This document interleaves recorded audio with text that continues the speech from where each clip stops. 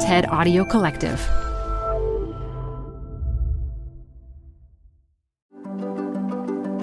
This is TED Health. I'm Dr. Shoshana Ungerleider. We're taking a break this week, but we'll be back with new episodes very soon. In the meantime, we're sharing another TED Audio Collective podcast, Rethinking with Adam Grant. It's a new weekly show where Adam digs into the psychology of the world's most interesting minds to share surprising science that can make us all a little bit smarter. Here's one we thought you'd enjoy. And if you like it, get more episodes by following Rethinking with Adam Grant wherever you're listening to this.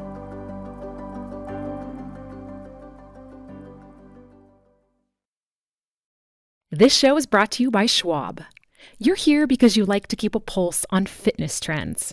Well, now you can invest in what's trending in active lifestyle, healthy eating, wearable tech, and more with Schwab investing themes.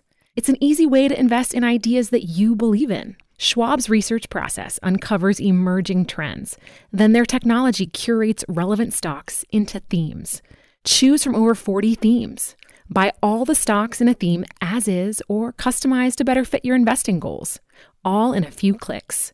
Schwab Investing Themes is not intended to be investment advice or a recommendation of any stock or investment strategy. Learn more at schwab.com/thematic investing.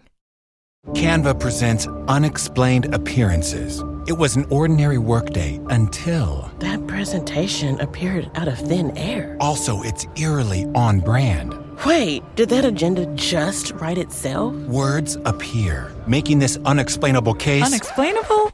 It's Canva's AI tools. I can generate slides and words in seconds. Really? The real mystery is why I'm only learning this now.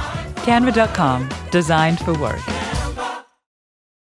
Support for this podcast comes from The Wonderful Company. If that name doesn't sound familiar to you, you probably know the pistachios that come from this company. Wonderful Pistachios is one of the highest protein nuts.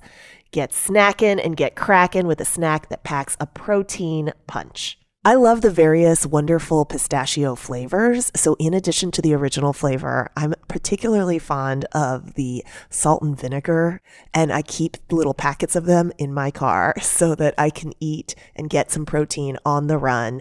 Visit wonderfulpistachios.com to learn more. Add a little curiosity into your routine with TED Talks Daily, the podcast that brings you a new TED Talk every weekday. In less than 15 minutes a day, you'll go beyond the headlines and learn about the big ideas shaping your future. Coming up, how AI will change the way we communicate, how to be a better leader, and more. Listen to TED Talks Daily wherever you get your podcasts. Hey everyone, it's Adam Grant. Welcome back to Rethinking, my podcast on the science of what makes us tick. I'm an organizational psychologist, and I'm taking you inside the minds of fascinating people to explore how they think and what we should all rethink. Today's guest is Atul Gawande, a surgeon, Harvard professor, New Yorker writer, and best-selling author of books like Complications and Being Mortal. I've long admired Atul's work on error, checklists, and coaching. And at a conference last year, I got to see his competence and compassion firsthand when he helped rescue me from a severe allergic reaction. Thanks, Atul. In January 2022, he started a new job in the White House as assistant administrator of USAID's Bureau for Global Health. So it's a perfect time to talk with him about leadership, learning from mistakes, and how he works with his coach. I've never asked you this question, and I've always wondered. What did you want to be when you were growing up? Oh, man, it was so many different things. But, you know, I'm the son of two Indian immigrant doctors. So you can bet that the base plan was become a doctor. All thoughts of anything else were rebellious pivots. And I'd say that the single most attractive thing was becoming a rock star. It just wasn't in the cards. But I met my wife during my second year of college when she ended up in the same dorm, and I convinced her to teach me to play guitar, which is partly a way of getting more time with her. But then I did pick up the guitar and got to record music, started a band, and I love the way you can connect with people through music. and have a child who now lives out that musical dream for me. But it oddly enough happened to be through writing and public health and surgery that I found ways to make that connection. You chose surgery, obviously. That's an enormously consuming career. Somehow you managed to find time to write for The New Yorker. How did your identity expand from I'm just going to be a surgeon and that could take up all my time to I'm actually going to have a side gig as a prominent writer? The best advice I got, which came late in life but seemed to register, was a colleague who said, just say yes until you're 40. And after 40, just say no. When you're young, you don't know what actually energizes you and what you will prove to be good at. You don't have a sample size to know. And I started with a base assumption that I grew up around medicine, so I could be comfortable in it. But even in medicine, you don't know what you're going to be when you grow up. What kind of field do you want to go into? Do you want to lead people? Do you want to go deep in a technical area? Do you want to be in a research lab? Do you want to do startups? Do you want to do public health? There's so many different directions to go. And I just said yes. I hit college and found my mind was blown. I was from a rural town in Ohio, and there was incredible possibilities. I ended up going to a place like Stanford where everything was open to me. It was too much choice. And so I just started saying yes to stuff. And then I paid attention to the things that actually energized me. Just finding time flew when I did certain things. I was very into Stephen Jay Gould, the writer on evolution. I was very into health policy, and I was very into understanding clinical trials and how you create impact in science. That blossomed into saying yes to spending time on presidential campaigns around healthcare. And I worked for Gary Hart and Al Gore when he ran.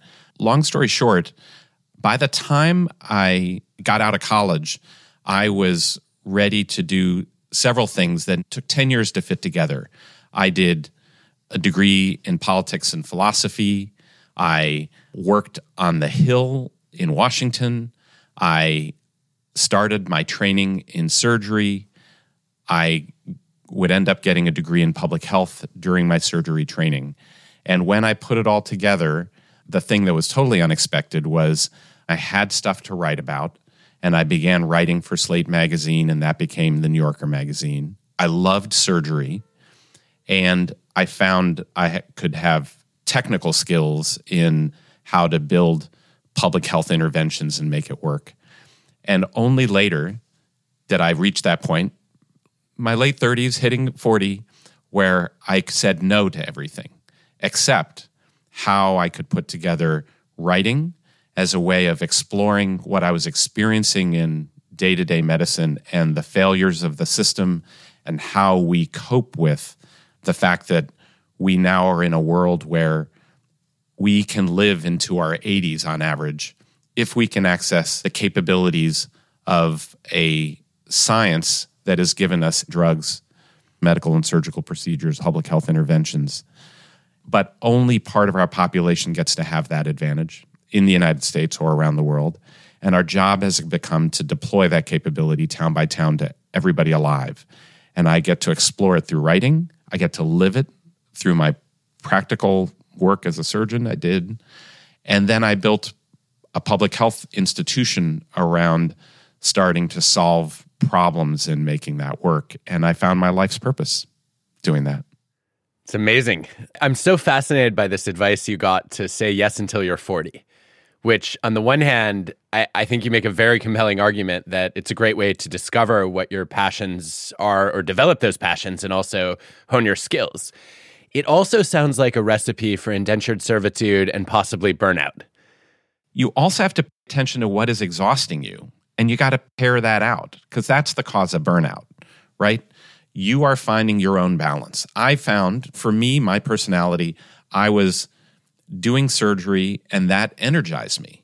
Even though I was in the middle of surgery residency, even though at that time it was 110 hours a week, I still was fired up about it. I hated staying up all night. I couldn't stand that. I saw the light at the end of the tunnel that might end. But then I'd get home and a friend said, "Would you write for Slate on healthcare stuff. And I found I was making time at 9 o'clock at night to work for a couple of hours. And I was doing it. Like, that was a signal to me. I was not energized spending time in labs. So I just stopped the stuff that I didn't have the energy to do. There was a lot of things that I quit, so that I wasn't burning out. And even today, the work can be overwhelming at times, but I'm marshaling my energy around spending as much of it doing the things that I can value and enjoy. There's always crap. There's always a grind in everything, and that part is there. It's just there has to be some saving grace that keeps you going. I was wondering if that's a technical term, crap. Yes, you study that on this podcast, I think. We do. I'm struck by, as you talk about the energy you found early on for writing, it sounds a lot like what the psychologist Robert Vallerand has called harmonious passion as opposed to obsessive passion. I think that a lot of people would push themselves to do that 9 p.m. writing and say, I've got an end goal and I feel guilty if I'm not working on it, and I have a sense of obligation to do it. And that's the obsessive form, right? You I think, are describing much more of the harmonious. I enjoy this. I think it's interesting and meaningful and maybe even fun. I'm going to give you another framework that I work with on this. There are cycles of how the work works, and it's understanding those cycles. So surgery is a harmonious passion in a very straightforward way. I can go in to do a 2 or 3 hour operation, and I will get something done. And I will lose sense of time. And I can't tell you what a great experience it is working with a team focused on doing something where everybody is skilled and working harmoniously together. But there is nothing creative about it. In fact, you're trying to be anti-creative. You're trying to do things the same way every time. What you accumulate are thousands of people you've taken care of, and not necessarily something that builds something larger. Whereas writing or doing certain kinds of research work, that's 6 months of effort, not always harmonious, painful, a learning curve every time, but at the end of it, incredibly gratifying. And I found my 6-month cycle of doing that with the creativity added in is my sweet spot. Public health is working on problems that will take minimum 5 to 10 years, and you may never solve, and we'll be handing it off to someone else to finish the job. And I find that as being a contribution to legacy in a way that really feeds me at my soul level. Working on how do we address advancing global life expectancy and burden of disease, a generational task that we have not learned to do, and I want to put my brick in the wall of building that edifice. And that is not harmonious every day, but it does provide gratifications in singular moments as you advance along so that you know you get there. I need to be fed about every 3 to 6 months with a victory that feels meaningful and transformative. And I find I can live in that space, that 3 to 6 month space, and want to see it adding up to that larger picture. It's why I took this job at USAID, which required me to leave the New Yorker, leave the operating room, leave the nonprofits I'd started in order to work on a set of problems at a crisis moment for the planet. And actually, I've found on a day-to-day basis has remained incredibly energizing, even though it's daunting.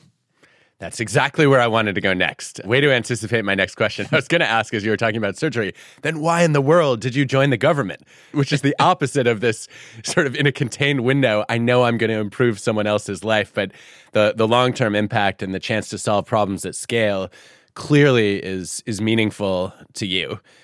Talk to me a little bit, Atul, about the short-term urgency versus long-term impact dilemma you're facing right now.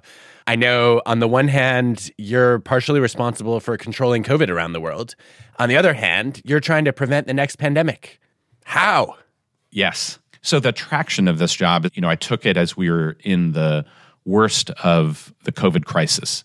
This was one of the first times as a global society and as a country and as a body of professionals in all lots of different places that it wasn't good enough to have a breakthrough innovation for saving lives. We had vaccines, then we had rapid tests. We also now have antiviral medications that can cut the death rate for high-risk populations by 90%. We have the tools to turn this into an endemic respiratory illness that's manageable. And we said it's not good enough to have the tools. Beyond the breakthrough innovations, we need the follow-through innovations that make sure that it can deploy and reach everybody. And that has been what I've been building in a variety of domains, whether it's been in surgery, where we've cut the death rate by half through a set of tools around the world, around childbirth, around end-of-life care. And here was this one thing where we said, the United States and the richest people in the United States getting the vaccines isn't good enough. It had to get to all Americans and everybody around the world this year. That's incredible. And so I said, sign me up. And I got to work at addressing the next pandemic and doing it in a better way than we did the last time. This pandemic has resulted in the last 2 years in the first reduction in global life expectancy in a century.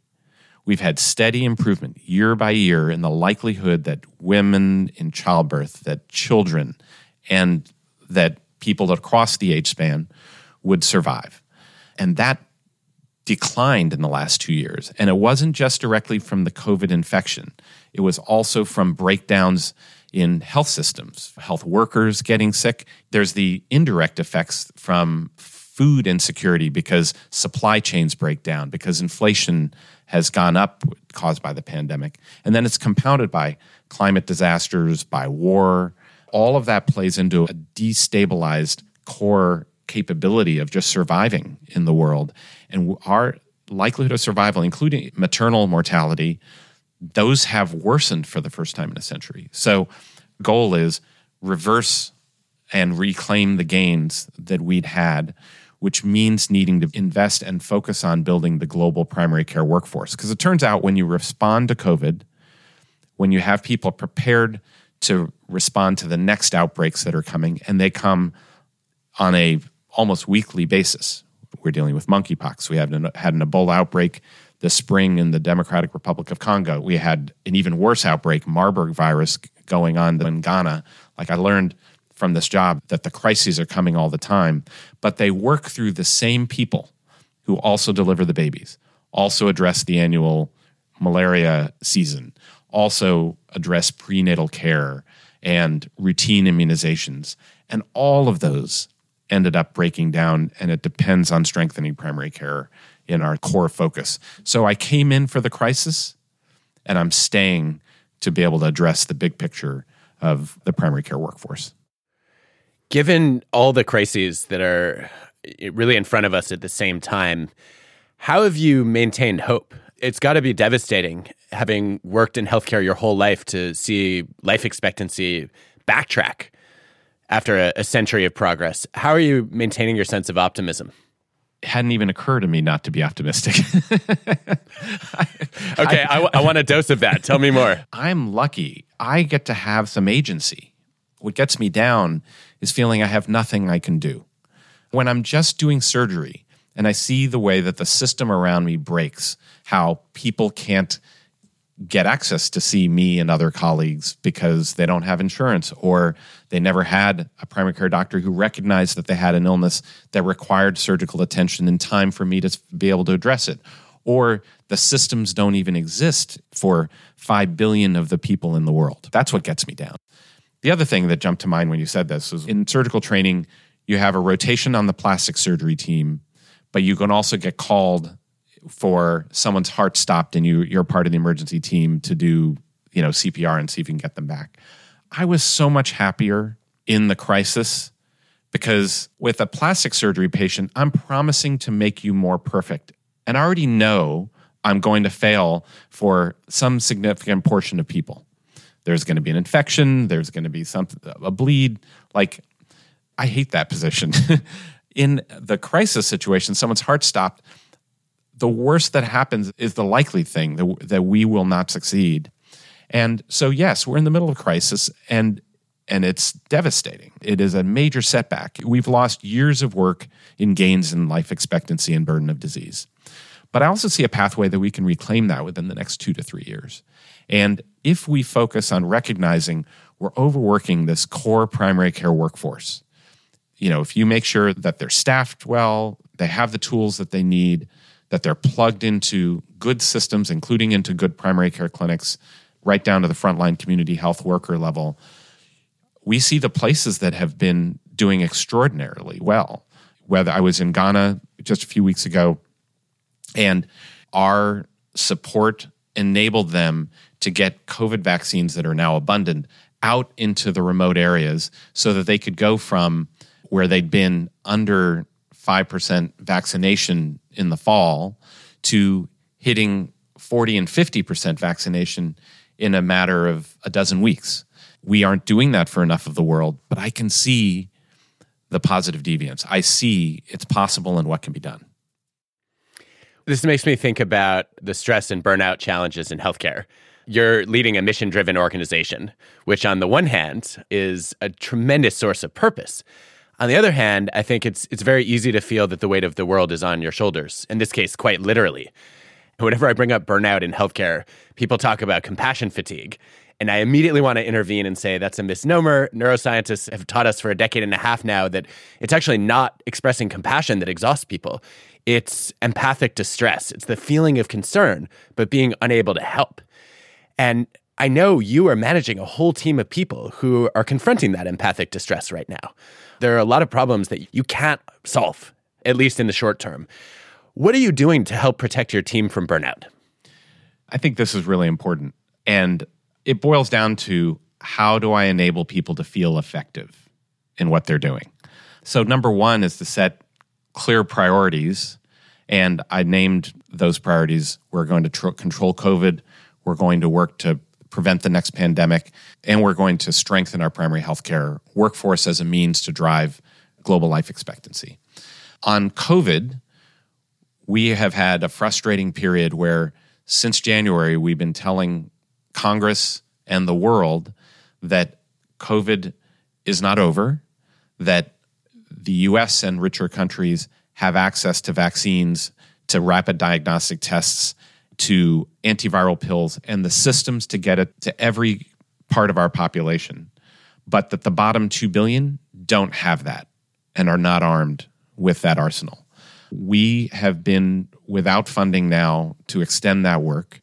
We are going to be having to fold down our COVID task force for doing a substantial part of that work while retaining as much of it as we can. That is depressing, but I'm not going to make people try to do impossible things with no resources. We are scraping, we're finding every creative way we can to keep programs up and going and concentrate in a few parts of the world where we can make some victories. We had a presidential summit. We said, look, we have no money from Congress. We're still going to ask the world to help solve this problem and raise $3 billion to work towards these ends collectively. And so we can express leadership that way and bring other people to the table to do it. So we're going to keep hammering away. And after this podcast, I'm going right back up on the hill and saying, hope springs eternal. This has to happen. We have to do this. We have to give this backing. Now, we have almost $1 billion of investment, incredible, on preventing the next pandemic. The Republicans and Democrats actually came together and committed to the funding to say we've got to do this better. And so we have the teams that are actively getting better at driving response to outbreak. And part of my lesson there is they're overwhelmed by having to build fast and being asked, like, why isn't this happening already? We've provided the funding. What the heck's happened? And I'm trying to help people understand the story of how much gain we're providing where we're able to do this.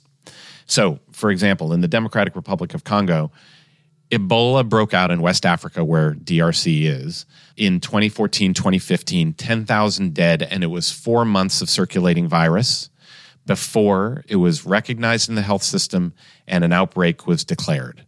And so that's why it's spread everywhere. It's spread invisibly. We have made investments over the last 7 years to drive improvements in that system, so that by 2020, instead of 4 months, it was 15 days in the 2020 outbreak before a case was identified in a hospital, diagnosed, and an outbreak declared and a response mounted. And the result, it was 55 deaths, and it was confined to the country. In April, the systems we'd worked with the government to produce meant less than 48 hours for it to be detected, suspected by the clinician. The diagnostic test was right there. They ran the test. It confirmed the person had Ebola. They immediately called an outbreak, started tracing contacts, and the outbreak was declared over within weeks. Only 5 deaths, and it was locally contained. Wow. That is now what we're replicating in 50 countries, and I can energize people by helping them celebrate we can accomplish this in some of the most difficult environments in the world.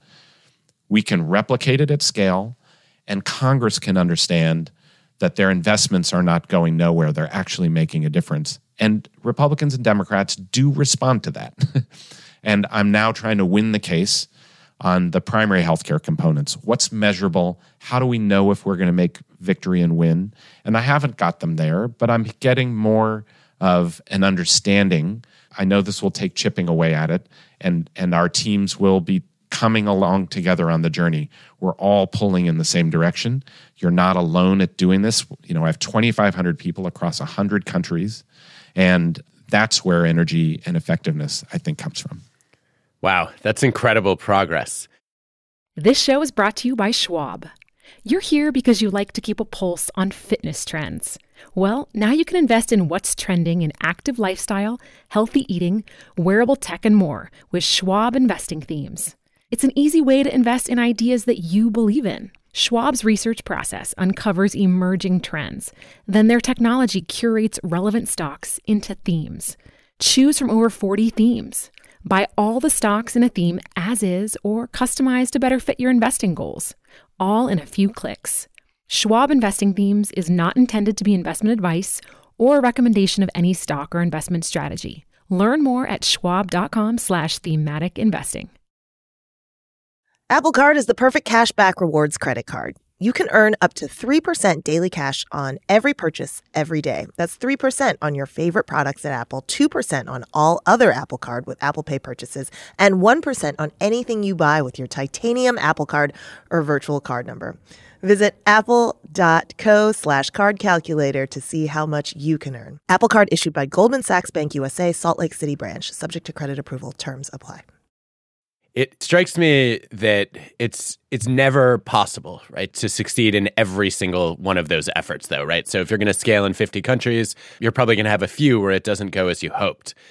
And this reminds me of Complications. I remember reading it and thinking, I could never do this job. I'm so grateful that there's someone with the skill and the patience to do it. But one of the things I took away from that book was how important it is to be able to detach your ego from your mistakes and your failures.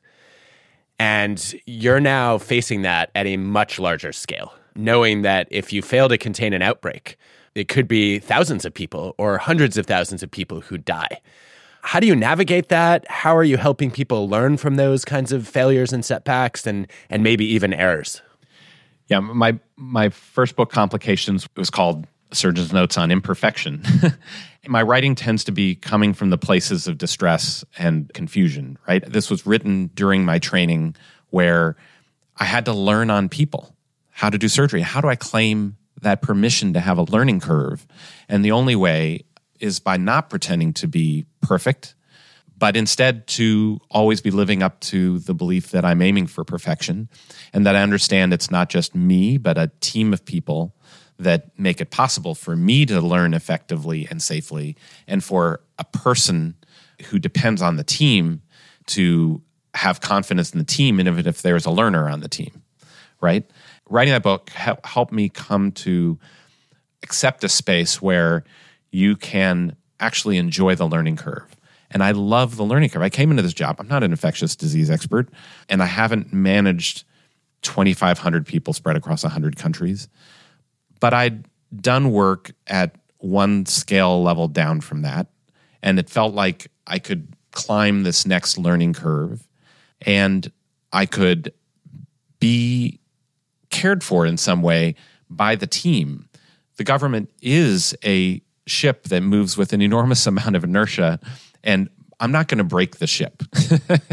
And there's a certain amount of comfort in the fact that this is a team of people who have existed for decades, who have successfully driven life expectancy and global mortality downward in measurable ways, that our countries that we partnered with, when matched against countries that we've not partnered with, and looking back to the periods where we didn't partner with anybody, you can see a divergence at any given income level of the places that we have supported. And so part of my goal coming in is do no harm. This team has incredible capability. Watching them in disaster, know how to pull a rapid response together and execute is a thing of beauty. And I see lots of ways in which these teams had no clear priorities. It was not aligned with where we were now and what resources we had, and we could mutually help each other. I could help people feel more effective and have purpose pulling together, and they could help me climb the learning curve to get good at this work. Nothing is static. We're all on a learning curve. There are areas of development for each of us and for us as an organization and as a team to get better at what we do. And there will be setbacks because not everything will go our way. Expect a learning curve. I almost feel like that's a mantra we could take away when taking on any new challenge. All right, are you up for a quick lightning round? Yes, okay. What music did you most love listening to in the OR? Oh gosh, I made a playlist. You can find it on Spotify, by the way. It's under my name. I love indie rock. I'm also was trying to have a playlist that would draw in the best nurses and anesthesiologists to want to join me. And I found that I had a target profile and I figured out what music they liked, and I got some of their music in and learned like country isn't going to fly with some of the people I was trying to get. And like, industrial techno, no, okay, that's not going to happen. There was a strategy behind it. But a lot of it was also just getting stuff I loved into it, which still ranges from Andrew Bird to Arcade Fire, and that's just the A's. Wow. All right. Since we can't read you right now, who's a writer we should all be reading?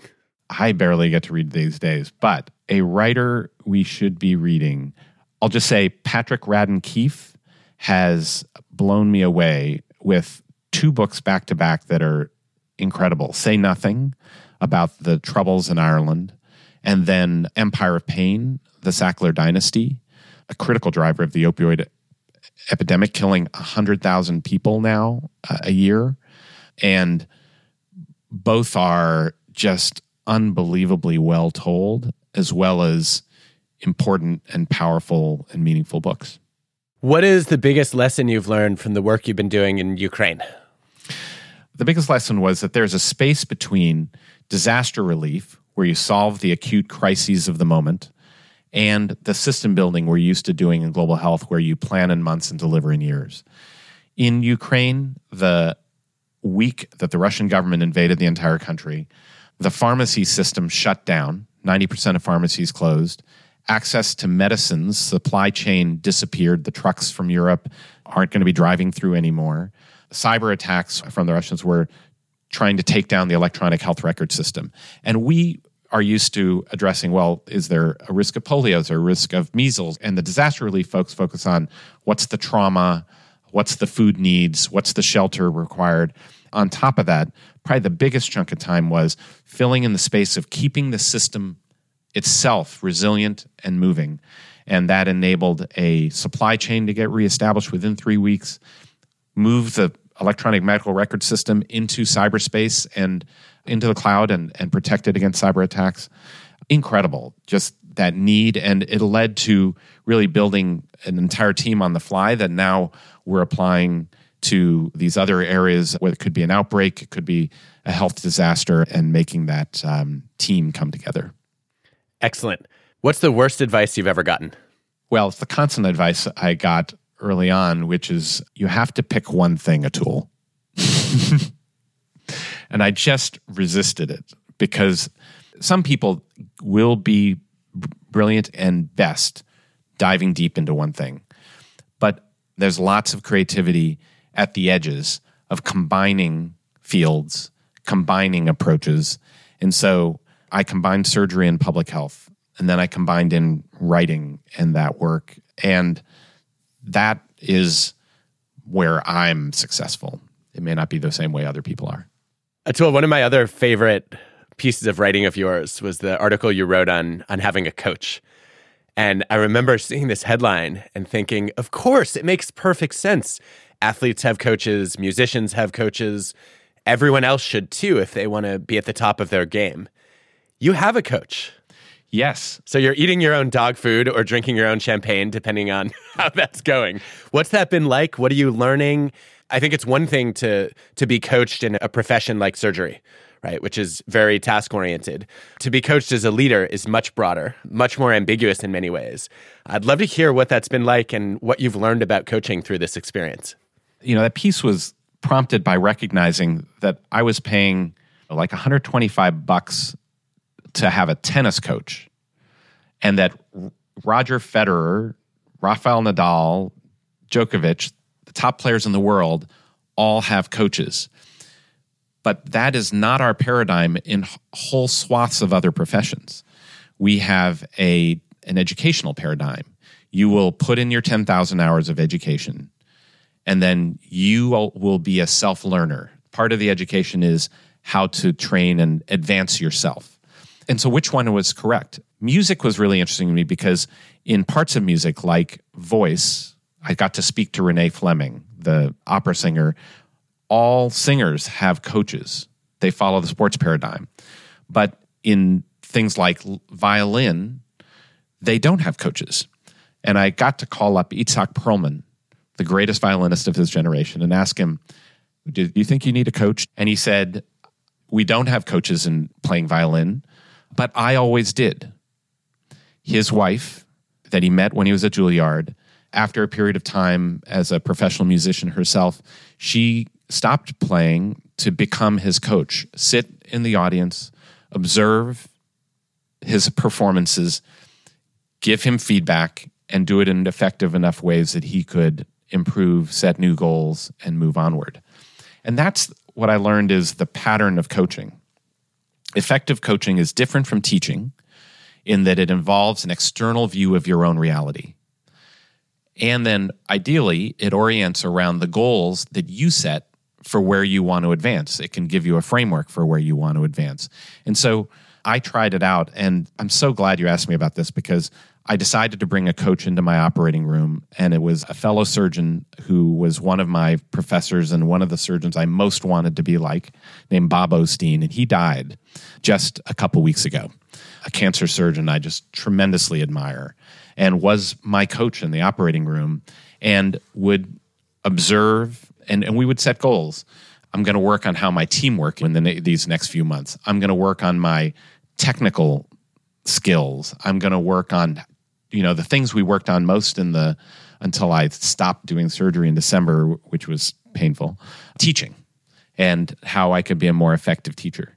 Translating that into this atmosphere, as I started building public health institutions, I had a executive coach that I engaged, a guy named Alan Foster. He's terrific. And we've been together now for a decade and working on, as I've started up multiple organizations, as I've advanced them along the way, and now in this role. And I actually think a lot of people have executive coaches, and it has become a familiar thing. But the key to it has been not just my giving him my independent view of the world, but having him do a 360. And we actually just came through our 360 here with our team, where he reviewed and talked to all of my leaders, and we got inputs from more than 30 people, including people reporting up to me, people above me, people that we have to work with as peers across the government, and identified things that were going well and the strengths I was building on, and the opposite things. Invariably, it was the flip side of my strengths. So, for example, I'm very energetic, as you might hear, and I'm also good at making decisions and making them quickly. But I'm moving so fast that I'm not communicating them, and I'm not recognizing how to move them down into the organization and across to other people. I'm already moving on to my next thing. It's the rubber band theory of leadership. You want the rubber band to pull ahead enough that people are coming with you, not fall so far behind that people are just swinging around behind you. I will tend to go so far that I can break the rubber band. Do you have strategies for making sure that you take that feedback seriously as opposed to brushing it off and saying, well, that's just how I work. You better get with the program? The main strategy is identify actions to take, which include informing people, here is what I've heard, and trying to set that model that you make feedback part of the culture of the place that you are advancing. One line of feedback, one of many lines of feedback, was that I tended to interrupt people as they were talking, and that was really bad. And so we came up with that I would owe $10 to the candy jar that we kept out for people walking through. And every time I interrupted people, and so people could call me out, have permission, it's $10 in the candy jar. And my whole goal was to get rid of the candy jar. Like, I wanted an empty candy jar. I definitely never had an empty candy jar. And so it wasn't quite accepting it. It was recognizing that, it was trying to diffuse it, trying to reduce it. I reduced it, but not eliminated it. And there's a certain degree of, you want to share the strengths so you're not sacrificing the strengths along the way. They're typically related, the strengths and the weaknesses. I think of Deborah Tannen's work on what she calls high consideration versus high involvement conversation styles. And for you to say, listen, when I interrupt, that doesn't mean I'm intending to be rude or impolite. It means I'm really engaged, and it's a sign that I'm excited to jump in and build. But as a leader, I know that carries a lot of weight, and it might silence people in the room. It seems like even being able to have that conversation, right, is a helpful step, whether or not you make it to the candy jar. Yes. It's acceptable once in a while, but it can't be an acceptable pattern. The culture of a organization is the worst behavior you tolerate. We'd be in a wonderful place if the worst thing that happened is that the boss sometimes interrupts you. We have bigger problems to work on in every organization I've been part of, because it's not just about me. It's also getting the organizational feedback. This I got out in surgery, right? You cannot have a functional surgical world where you are not recognizing there are behaviors that can cost people's lives and then address them. And we have an institution every Wednesday morning reviewing our deaths and major complications for the patterns that underlay them. And when you're doing that on a regular basis, it's recognizing failure occurs regularly, and then you're activating that we're going to look out for them and then address what are the worst things that happen, and then our plan for not tolerating them. And I think that's absolutely crucial in public health work because of exactly the reasons you mentioned. The scale at which we do this work, we will have failures, we have risks we absolutely have to take, and we have to drum out the worst behaviors that set us behind and identify where we can attack them. Music to my ears. Well, thank you, Atul. This has been just packed with insight, and I'm so grateful for the work that you're doing for not only the U.S., but for public health at scale around the world. Well, I'm always delighted to talk to you, Adam. Over the many years we've known each other, fantastic to get to do it in the medium of your podcast, which I'm an avid listener to. Well, thank you. I'm glad we didn't end up in the ER this time. Cheers. Cheers. We'll leave that story to be told later. Seriously. Thank you, Atul. One of Atul's points builds on something that Danny Kahneman, the Nobel laureate psychologist, told me, that it's more important to reduce misery than promote happiness. I agree, in principle. But in practice, I've often felt that the circumstances with the greatest misery are the most difficult ones to help in, because it drags us down to be surrounded by so much pain. But Atul challenged me to rethink that with his comparison of plastic surgery and emergencies. In a true emergency, the worst case scenario is that you don't succeed in making things better. Whereas when you're trying to improve something that's already good, the worst case scenario isn't just failing to make progress. You can actually make things worse. Yeah, being unable to help hurts, but causing harm hurts a lot more. Rethinking is hosted by me, Adam Grant, and produced by Ted with Cosmic Standard. Our team includes Colin Helms, Eliza Smith, Jacob Winnick, Michelle Quint, Sammy Case, and Anna Phelan. This episode was produced and mixed by Cosmic Standard. Our fact checker is Paul Durbin. Original music by Hansdale Sue and Allison Leighton Brown. I think most of the world is glad that you chose medicine rather than music. Well, if you heard that early music, you are definitely very glad. One song, for example, was about the fall of Marxism and the rise of my love for my girlfriend. We'll try to get a recording of that later. Thanks so much for listening today. This episode was produced by Joanne DeLuna and fact-checked by Ted. And special thanks to Anna Phelan, Maria Lagius, Michelle Quint, and Colin Helms. I'm Dr. Shoshana Ungerleider. Stay well, and I'll talk to you next week.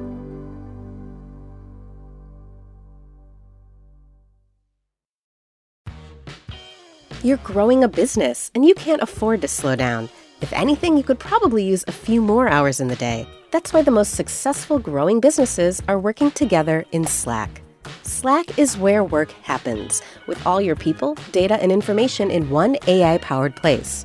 Start a call instantly in huddles and ditch cumbersome calendar invites. Or build an automation with Workflow Builder to take routine tasks off your plate, no coding required. Grow your business in Slack. Visit slack.com to get started.